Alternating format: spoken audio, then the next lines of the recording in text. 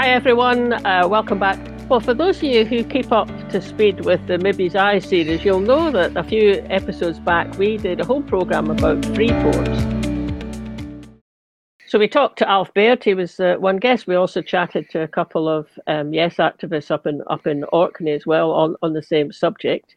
So you'll find that if you go onto our website or onto the YouTube channel.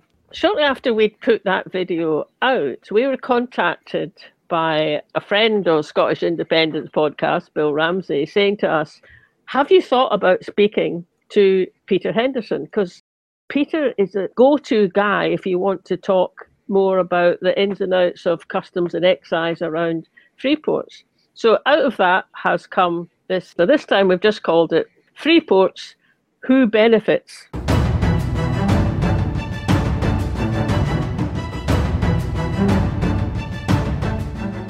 And it turned out that Peter absolutely was the go-to guy. And not only did he tell us about the background to the 6 tests that he'd come up with for the S&P conference, he also told us a lot about the inherent dangers of Freeports from his personal experience, and also stories from his 40 years as a customs and excise specialist. So really interesting discussion with Peter. Hope you enjoy it. Yeah. First, let's remind ourselves what the 6 tests are that S&P conference approved, that Peter had proposed. Yeah, actually at the conference, the title that Peter gave them was the 6 requirements.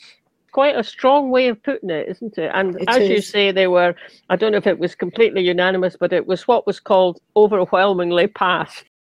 Conference, this motion is extremely important for the country's future.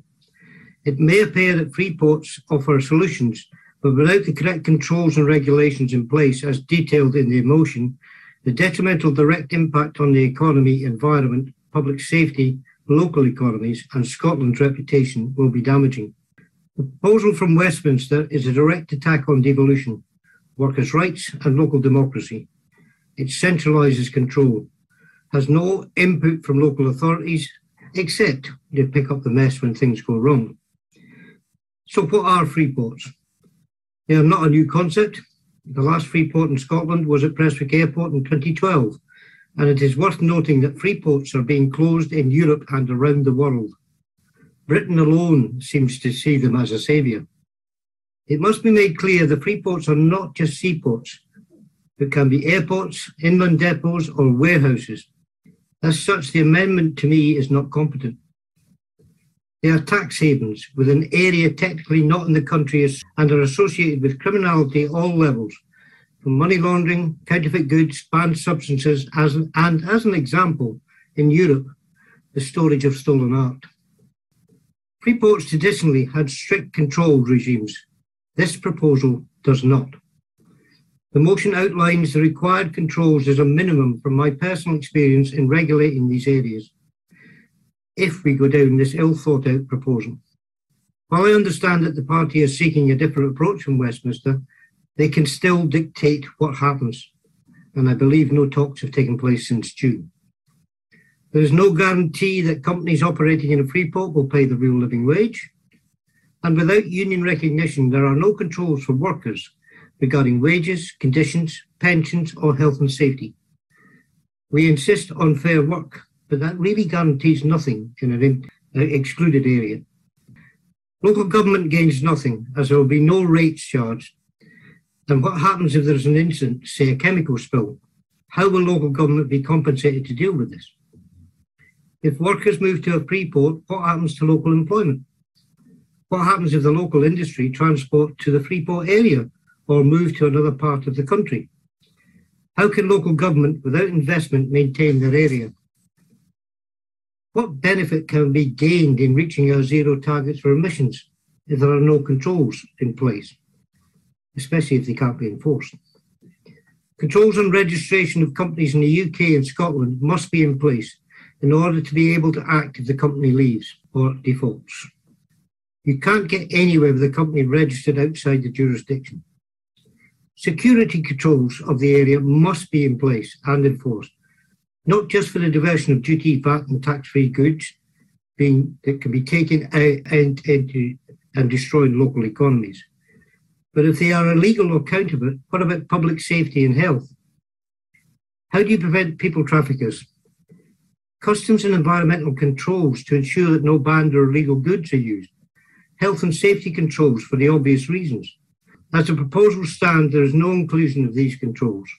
The control of money laundering and criminal activity, and there are no plans for additional staff. I hope in a short speech you can understand that without the points in the motion being adopted, the Freeport is an open goal. The government receives no duty, VAT or tax from operators, so who profits? The wages may give some hope for an area near a Freeport, but what benefit to areas who see shifts of manufacturing from their local areas? Conference, I urge you to support the motion, reject the amendment, and maintain Scotland's workers' rights and international reputation. The 6 tests are: number 1, all businesses operating within the Freeport area must pay the real living wage and abide by fair work practices. Number 2, trade union recognition must be mandatory. Number 3, there must be sufficient financial investment into local government to allow them to carry out required services within Freeport zones. Number 4, all businesses must work in alignment with achieving the Scottish Government's net zero targets.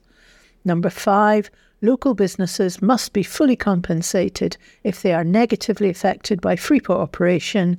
And number 6, all relevant health and safety, environmental and law enforcement controls provided by the relevant agencies must be in place.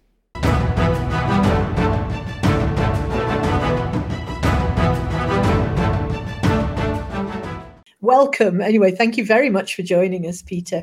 I thought they were fascinating. Perhaps you can tell us why you settled on those 6.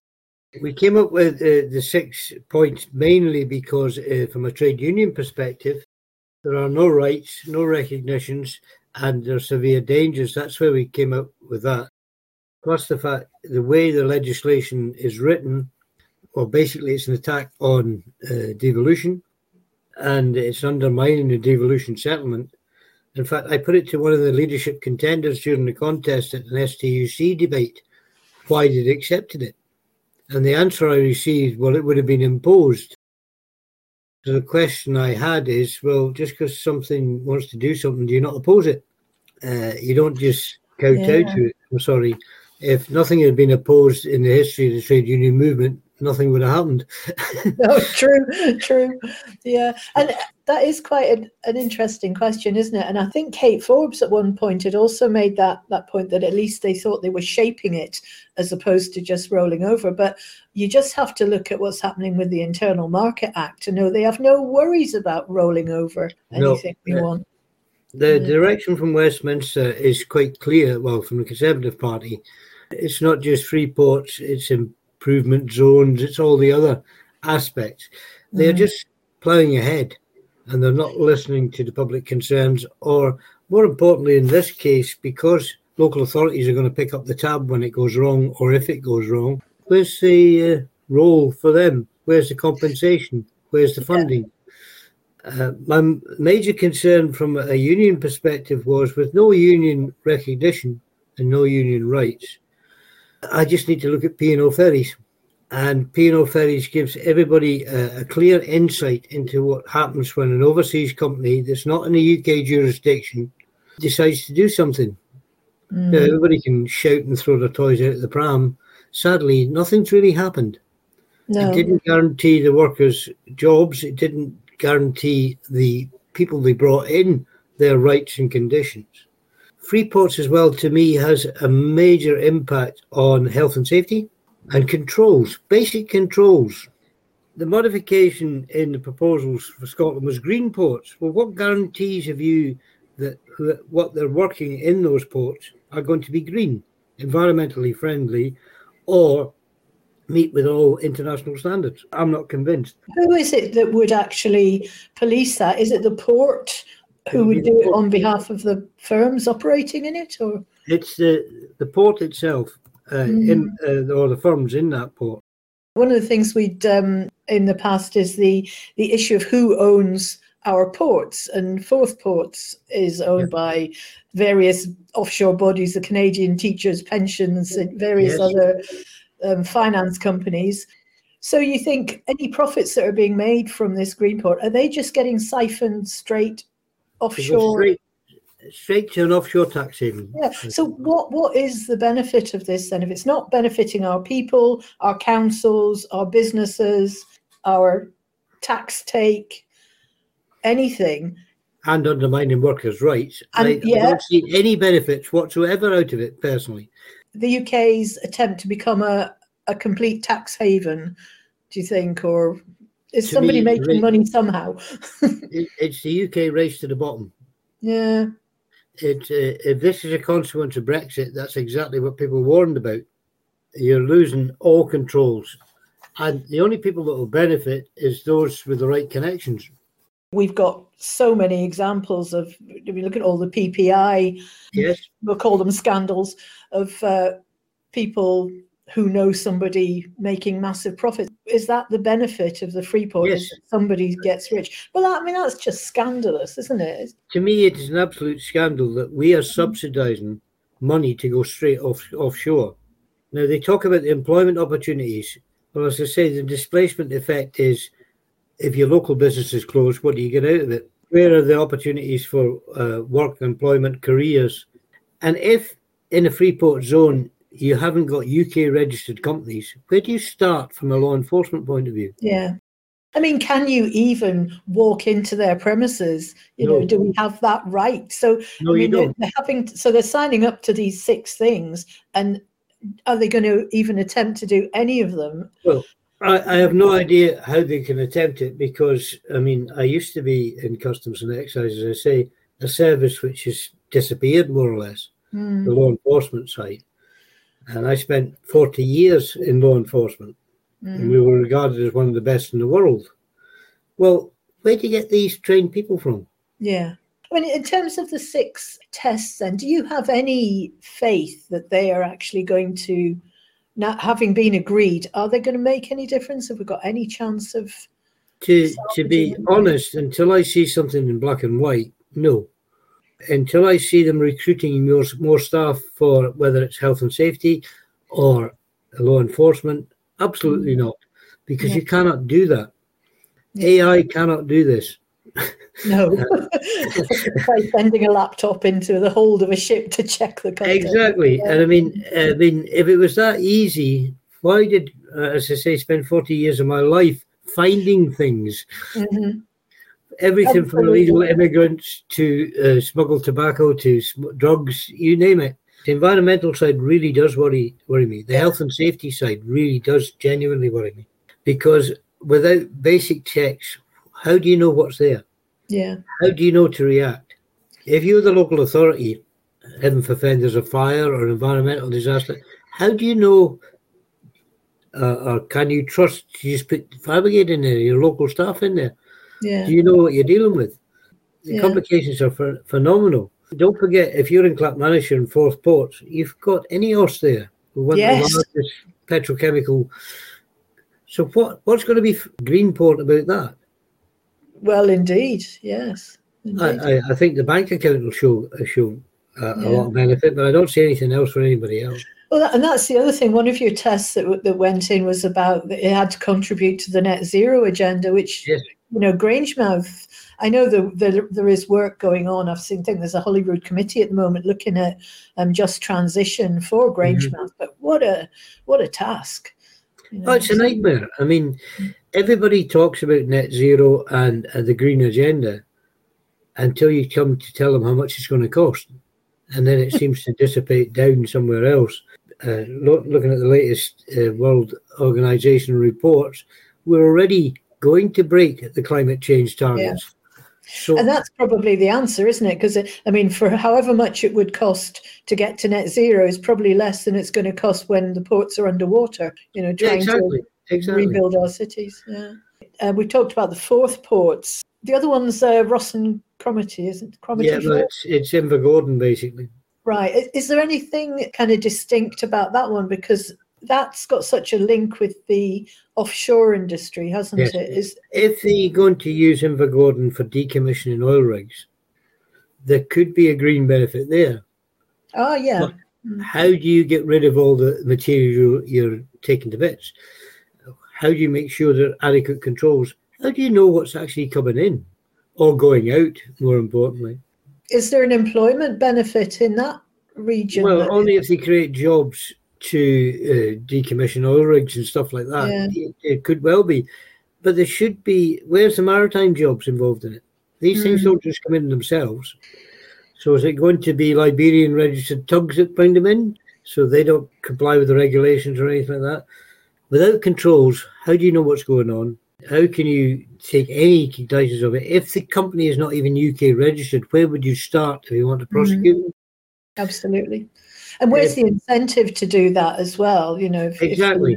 If the money's greasing a few palms. Yeah, well, I don't understand where the financial incentive is for the country. I really don't. No.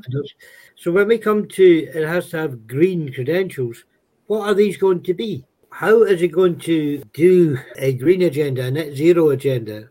If it's a new hydrogen plant or something like that, which could have benefits, fine. But is that going to be in your country, or is that where the research and development is going to do to be exported to another country? And again, the profits flowing out through the port to where whoever owns it. Exactly. And if you don't have any control over the company, if they're not even registered in your country, what do you do with them? How do you prosecute? Is there anything that you think the Scottish government could do? Yes, put these controls in place. Well, could they though? So if you've got a control on, I'm just thinking health and safety. I don't know if is that reserved, is it not? I'm not sure. But certainly employment. You know, employment law is reserved. Yeah, so Customs and Excise is a UK agency too, but you have the National Crime Agency, which goes across jurisdictions. So you can modify that.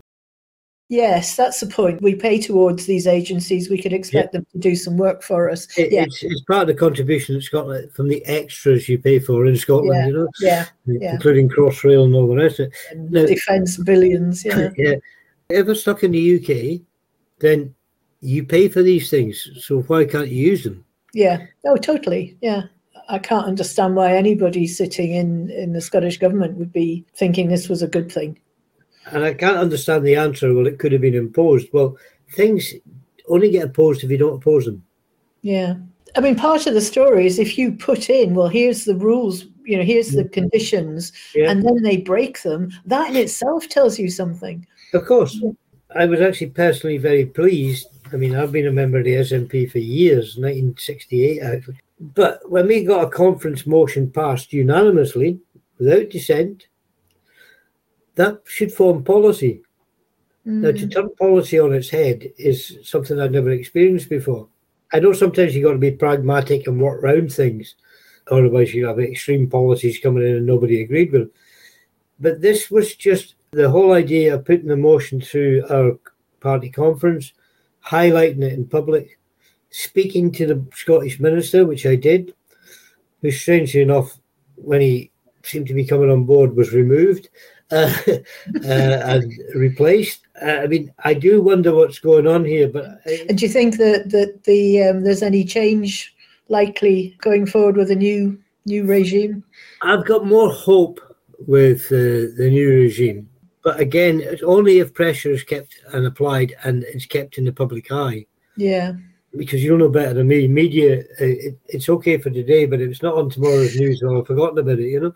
Indeed. I hate the name Freeports because it's not a port. It can be an airport. It can be a factory somewhere in the middle of the country. The public don't seem to have grasped that concept. I hadn't realised that when they first talked about Freeports. I just assumed it was the harbour. But I realised I live in Clackmannanshire. I'm within the zone of Forth Port. Of course. You know, which is madness. So I'd have a little customs border around my house if I chose to be part Well, I mean, I think the basic concept people have to understand, a Freeport is technically a foreign country, wherever it is. It's out with the jurisdiction of the government, whichever government. Europe has learned many lessons about Freeports and hence tightened up. And yet we seem to think this is the panacea to solve all our problems. Well, even in America, in Delaware and places like that, Freeports are being closed. To highlight how dangerous it can be without proper controls in place is the important thing here. I, for my sins, used to be in Customs and Excise. and actually controlled the last Freeport in Scotland, which was Prestwick Airport. And I can tell you now, just one team used to take an average £3 to £5 million a week. Wow. Because of the misuse of the systems. Now, that's when we were in the EU. Lord help us now, because the controls coming in are important. And it's not just control mania. It's, do you know the efficacy of the goods? Are they counterfeit goods? Is the international property rights for those goods in place? And give an example in my career in customs, where I did the largest counterfeit pharmaceutical prosecution in the world. Oh, wow. Now, it's the same as any other drug, basically. If there's money to be made, somebody will be doing it. And if you give them a place where they can operate without oversight, it's a boon, isn't it? Yeah, there's no controls. I mean, the reason counterfeit pharmaceuticals was so big and involved over 57 jurisdictions, where you had a Freeport, pharmaceuticals tend to be very low volume, but very high value commodities. They're easily moved. So you could move it from Bangladesh to Dubai and then put it in a warehouse in Bermuda and then bring it back to the UK. And no controls whatsoever was going on. And I have to say, in that case, even the NHS were buying some of these goods, thinking they were okay, because they were cheaper. Yeah. The simple fact of life is economics, like everything else, especially in the cost of living crisis just now. This is what really worries me about the concept of Freeports. They're not a new thing. Been around for a long time. But it seems the rest of the world have said, hang on, we've got to do something about this. And Britain has said, no, we'll just crack on with it. It'll be the panacea for everything. I see no benefits to it. I mean, the biggest problem with Freeports is you end up with what they call worker displacement. So if you set up, you say Clark Manager, you'd say Forth Ports set up something there, will the workers move into that? Will the companies move into that? Because they're bound to. They're not paying customs. They're not paying VAT. The regulations are diminished. Local authority has no control for planning, etc., etc. So it's a big benefit to the company. I can see all the benefits for a company. I see nothing for the ordinary working man. And by displacing work, you denude the local area of those employment opportunities. Yeah.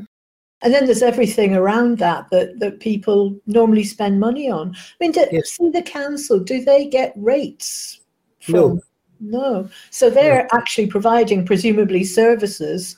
Yes. You know, if it caught fire, they'd expect the fire brigade to turn up, but they're not actually getting any income from it. No, they get no income from it at all. They're exempt from rates in a Freeport. The problem with the council is, from a council perspective, what happens if there's an environmental disaster? Who cleans it up? Who pays the bill? Yeah. And to me, it's Joe Public as usual. And that should not be going ahead in the 21st century, in my opinion. Yeah. And I was fascinated that they'd actually got rid of the Freeports in the UK. What was only about 10, 15 years ago, was it not? 2012 was the last one, was Prestwick Airport. What changed between these are a terrible thing, let's get rid of them, and these are a fantastic thing, let's put them in a space of just a little over 10 years? Neoliberalism, I would say. The thing was, even under legislation before we left the EU, UK Customs, for example, had a regime called inward processing relief. So any company could bring any goods into the UK, do something with them, and re-export them. They didn't have to pay the duty or anything on import, but they had to account for everything. So why are we doing going backwards to a Freeport system? The reason Freeports that were operating in the UK got in so much trouble was that very often they would bring goods in. When I was in charge of it, for example, it was computer chips, which had a very high tariff on them. Now, every time they sent it into the EU, they had to pay the duty because it was going to what they call home use as opposed to export. That's where we used to make millions of pounds, because business couldn't operate like that. The supply and demand network insisted that they had things yesterday, and they couldn't afford the delays. Now, business doesn't want that kind of paperwork. But because the regulations and controls were in place, whether it be from environmental protection, intellectual copyright, or counterfeit goods, or illegal goods, because you've no idea what's coming in if you're going to rely on the port themselves deciding what's right and what's wrong. I mean, we've tried that before as well, and it doesn't work. There'll always be a mistake, or it's just a human thing if there's a bit of money to be made. Recent examples in Britain used to be the cigarette smuggling. Now, most of those came through Freeports. Now, what that did to the local economy, if you're in the southeast of England, which I was working at Dover at the time, for example, nobody imported cigarettes. It wasn't worth it. So you destroyed that local economy. Think the same for alcohol, think the same for any other product you can imagine, and you've got the same problems. Yeah. I'm sorry, I'm an old git now, so I mean, I still have to do papers to try and help the new people coming on. I think if you look across Britain just now, there is a trained employment drain. You cannot get people, whether it's local government, law enforcement, or any of these organisations, with experience and training just off the shelf. A customs officer, for example, they used to say your training was 12 months to 18 months. But that was your start. It used to be called the revenue nose because you got experience. And you needed 5 to 6 years to do that. There's not many people could just walk off the street and do it. Same with port control. You can't get somebody that's never worked at sea or understands ships or shipping just to walk in with adequate training. So where are we going to staff these people from? Yeah. People don't just leave it in front of you. And they don't put it on paper either. I remember hearing a fascinating thing. I was a customs person. They said, you don't look for contraband, you look for spaces, because spaces is what they put which I thought was really clever. You'd be amazed what you can find. Everything from gold bars to small quantities of drugs. I mean, if there's a space, somebody will use it. And I'm sorry, the criminal fraternity of the world, if there's money to be made, they'll find a way to do it. How did it work in Prestwick then? Were you able to put more controls in there? We had a control team in place. Right, so that's the difference. Actually visited the site, had access, etc., and had access to all records. Could that not happen this time? Absolutely no problem at all. But one, you've got to get the people in place. Two, you've got to put the systems in place. Yeah, and you have to have the political will for that to be the arrangement. Otherwise, it's a free-for-all. Take you to Freeport warehouses in Bermuda, for example, which is just a shed on the end of the runway. And the security is 2 local guys who work there. So you tell me what checks go on. Oh, yeah. It's hard to imagine that we're talking about something that's being brought in as opposed to something that used to happen years ago. Have you been keeping up with the Teesside Freeport? Yes, which is a nightmare. No, apart from anything else, the environmental disaster, which is now proven, is coming from there.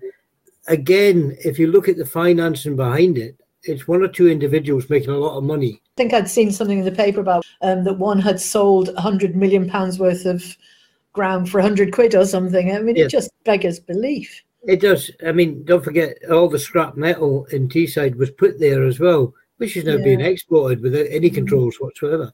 Yeah. My mother lives in Hartlepool. You know, at the time, I remember the power station going up and then it's subsequently come down again. But during that time, the fish were documented as growing much larger than they normally would, and with extra heads and limbs and things, which does make you think that perhaps there was some kind of connection between those two things. There is another fact to this. I mean, what people have to understand about Freeports, all the majority of stolen art in Europe was found in a Freeport in Belgium. That's just one example. Now, it was only because the Belgian authorities decided to go in, because there's no right to go in. They managed to discover that. Now, what else is there? What else is going on? When it's a free port and a ship is coming in with whatever goods it is, do they carry 100 illegal immigrants?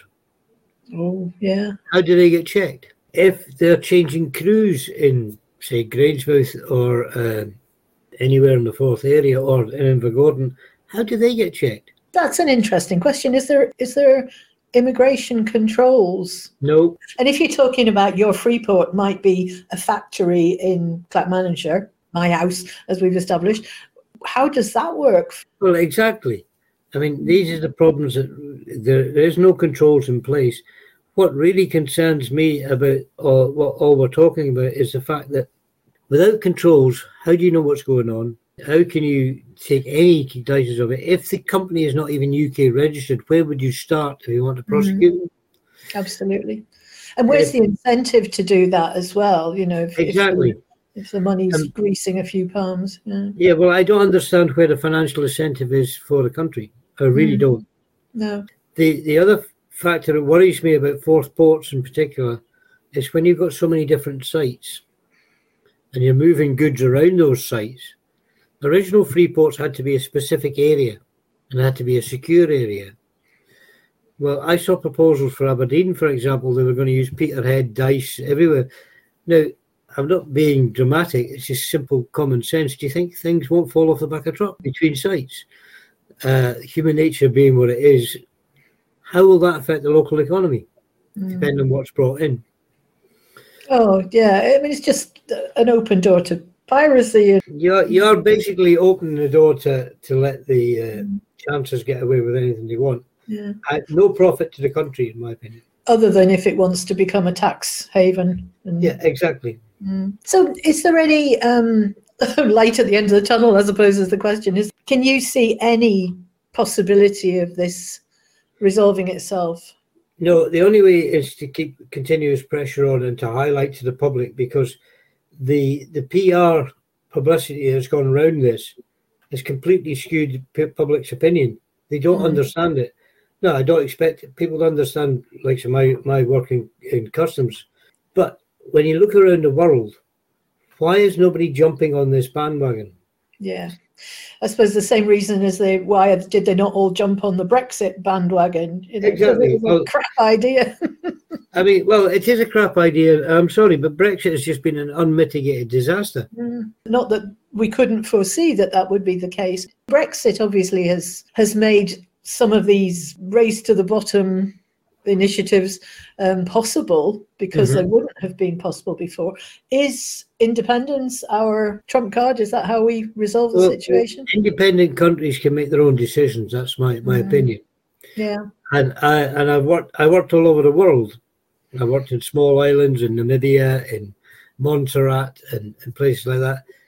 They are independent countries. They make the decisions. They can decide what's good and bad. At the moment, Westminster is deciding, and as the Minister, Kate Forbes, you mentioned, has already stated publicly, well, it could have been imposed. Well, not if you're independent, it can't. Yeah, exactly. People make the decision. Yeah. I mean, it all frightens me immensely, and it's not just scaremongering. It's through bitter experience. I really do think that the PR job that's been done on this by the government has been awful. Yeah. Because there's no truth coming out. And very few of the media are even interested. They grab the headline, 5,000 jobs for Grangemouth. They don't look at how many jobs it's going to cost. Yeah. Or are they going to be a fire and rehire on a lower rate with no rules? Exactly. I'll go back to P&O ferries.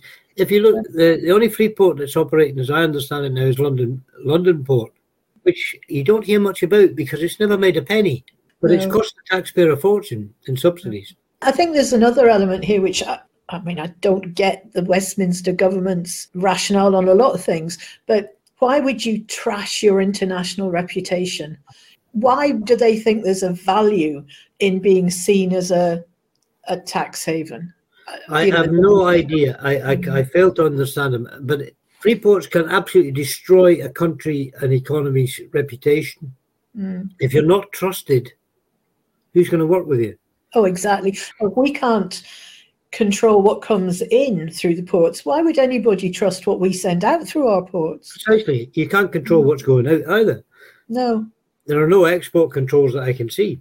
I mentioned the counterfeit pharmaceutical job, which is the largest in the world. And the most powerful ally on that case was China, who did not want that kind of trade. They had spent a fortune legitimising their trade.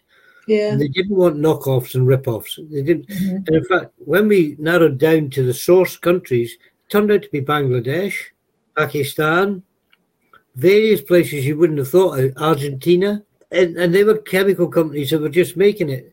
to give you an example, just to how profitable it could be, a small cancer treatment in a small vial was maybe £1,000. It was made for 10 cents with dirty water in Argentina.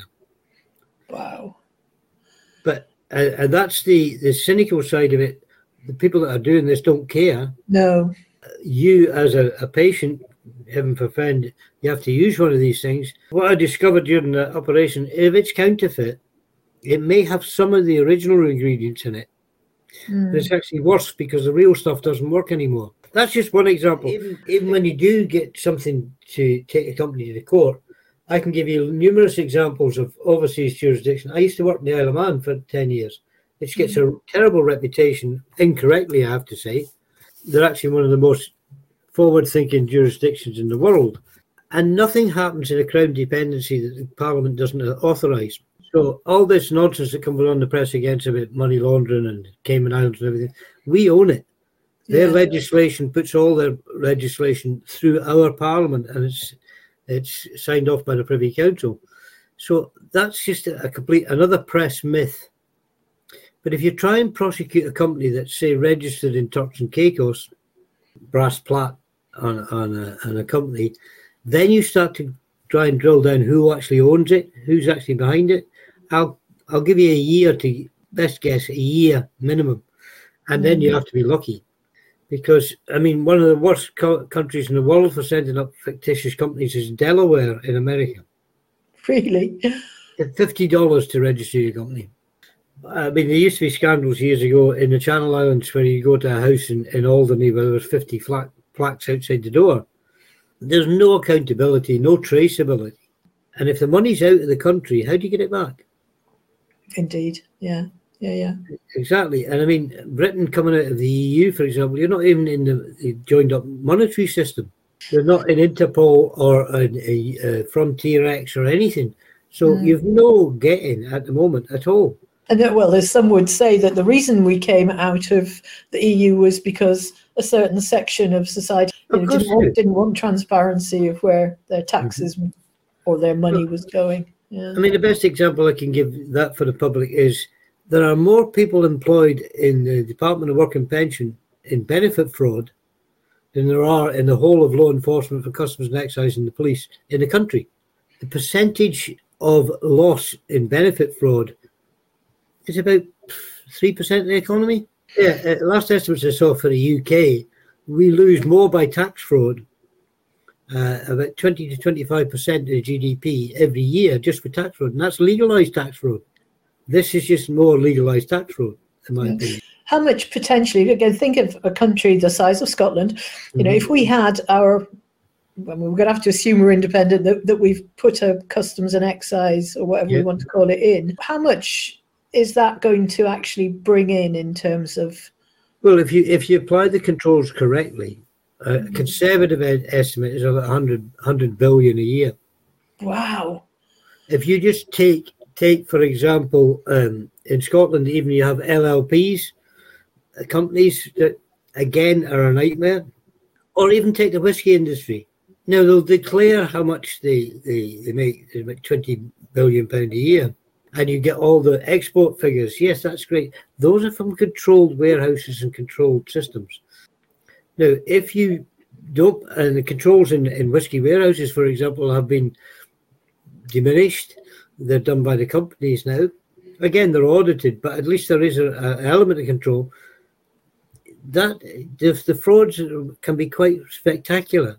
But 100 billion coming in, I mean, that's some gold-plated public services we could have with that. Of course it is. You could actually do it. I mean, this is one of the things about Freeports. Where's the tax benefit for the public? Yeah.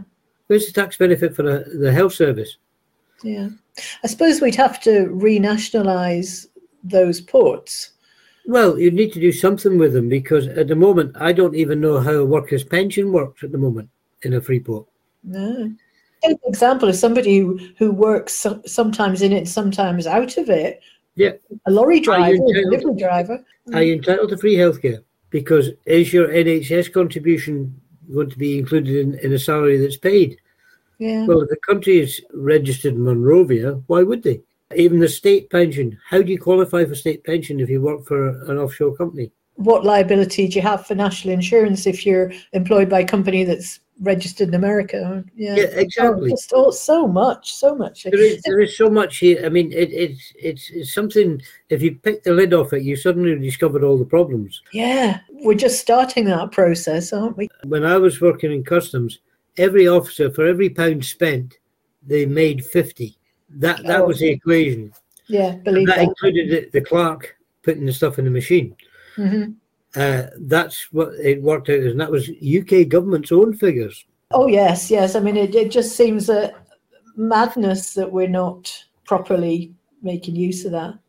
It's fascinating, absolutely fascinating. And you kind of think this picture is going to get worse before it gets better, isn't it?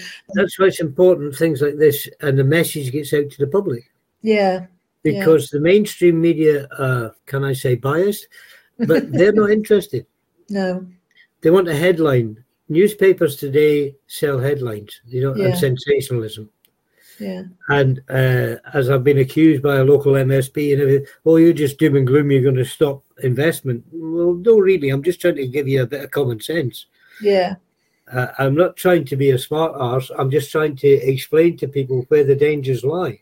We're certainly we're almost working our way through the infrastructure in Scotland. We've done ferries, freeports, you name it. So we will try and keep it boiling. It's just so interesting hearing. You kind of have an instinct that there's something wrong here, but to hear these actual examples of what the damage can be is, frightening, actually, frightening. Bribery and corruption is alive and well and living quite happily in the UK at the moment. And lots of people are voting for it as well. So that's something we're doing different. Well, listen, thank you so much for spending out 45 minutes. Been very, very enjoyable listening and a little bit scary as well. So thank you. We'll make sure this gets out as far as we can.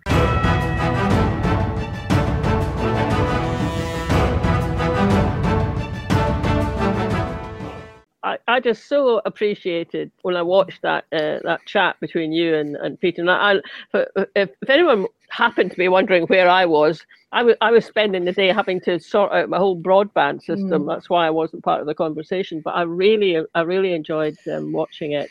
If anyone would like to find out more about what happened at the point where Peter was presenting his motion to that SNP conference, go to our website, go to the blog. You'll find a blog post about that point where Peter was presenting his ideas. I managed to find the video of what he said to the conference, and those 6 requirements were they were passed overwhelmingly. So you can find out a bit more about that if you want to. It's like I was saying, Fiona, because I missed the chance to talk to Peter, but I think we should have him back on as a guest again. Yeah, and he knows a lot about borders, which we've only just we're probably due to do another programme about borders later on in the year. But I'd been reading around the subject of Freeports. Now, if any of you here use the Bylines website. So there's Bylines Scotland, but there's also Bylines Wales. So it's a whole, set of citizen reporters and writers who produce material, and they've put together all the articles that have appeared under the Bylines name about Freeports. Some of it's really, really fascinating. And one thing that struck me was that he's tried, but so far looks like it's not going to happen, those 6 requirements to be part of the Scottish Green Ports. But there's a couple of Freeports in Liverpool and around Anglesey. They've got guidelines that they're talking, at least in advance, they're talking about awareness of some of the problems that Peter told us about, and they've got a discussion going. So one of my wee plans for later in the year is to find someone in Wales that we can talk to about that. That would be really interesting, because there's an awful lot of other things going on in Wales that we want to know more about. We'll maybe do a Welsh special. Maybe we'll go to Wales and do a Welsh special. That would be fun. So thanks for listening, everybody, and we'll catch you later. Bye now. Bye.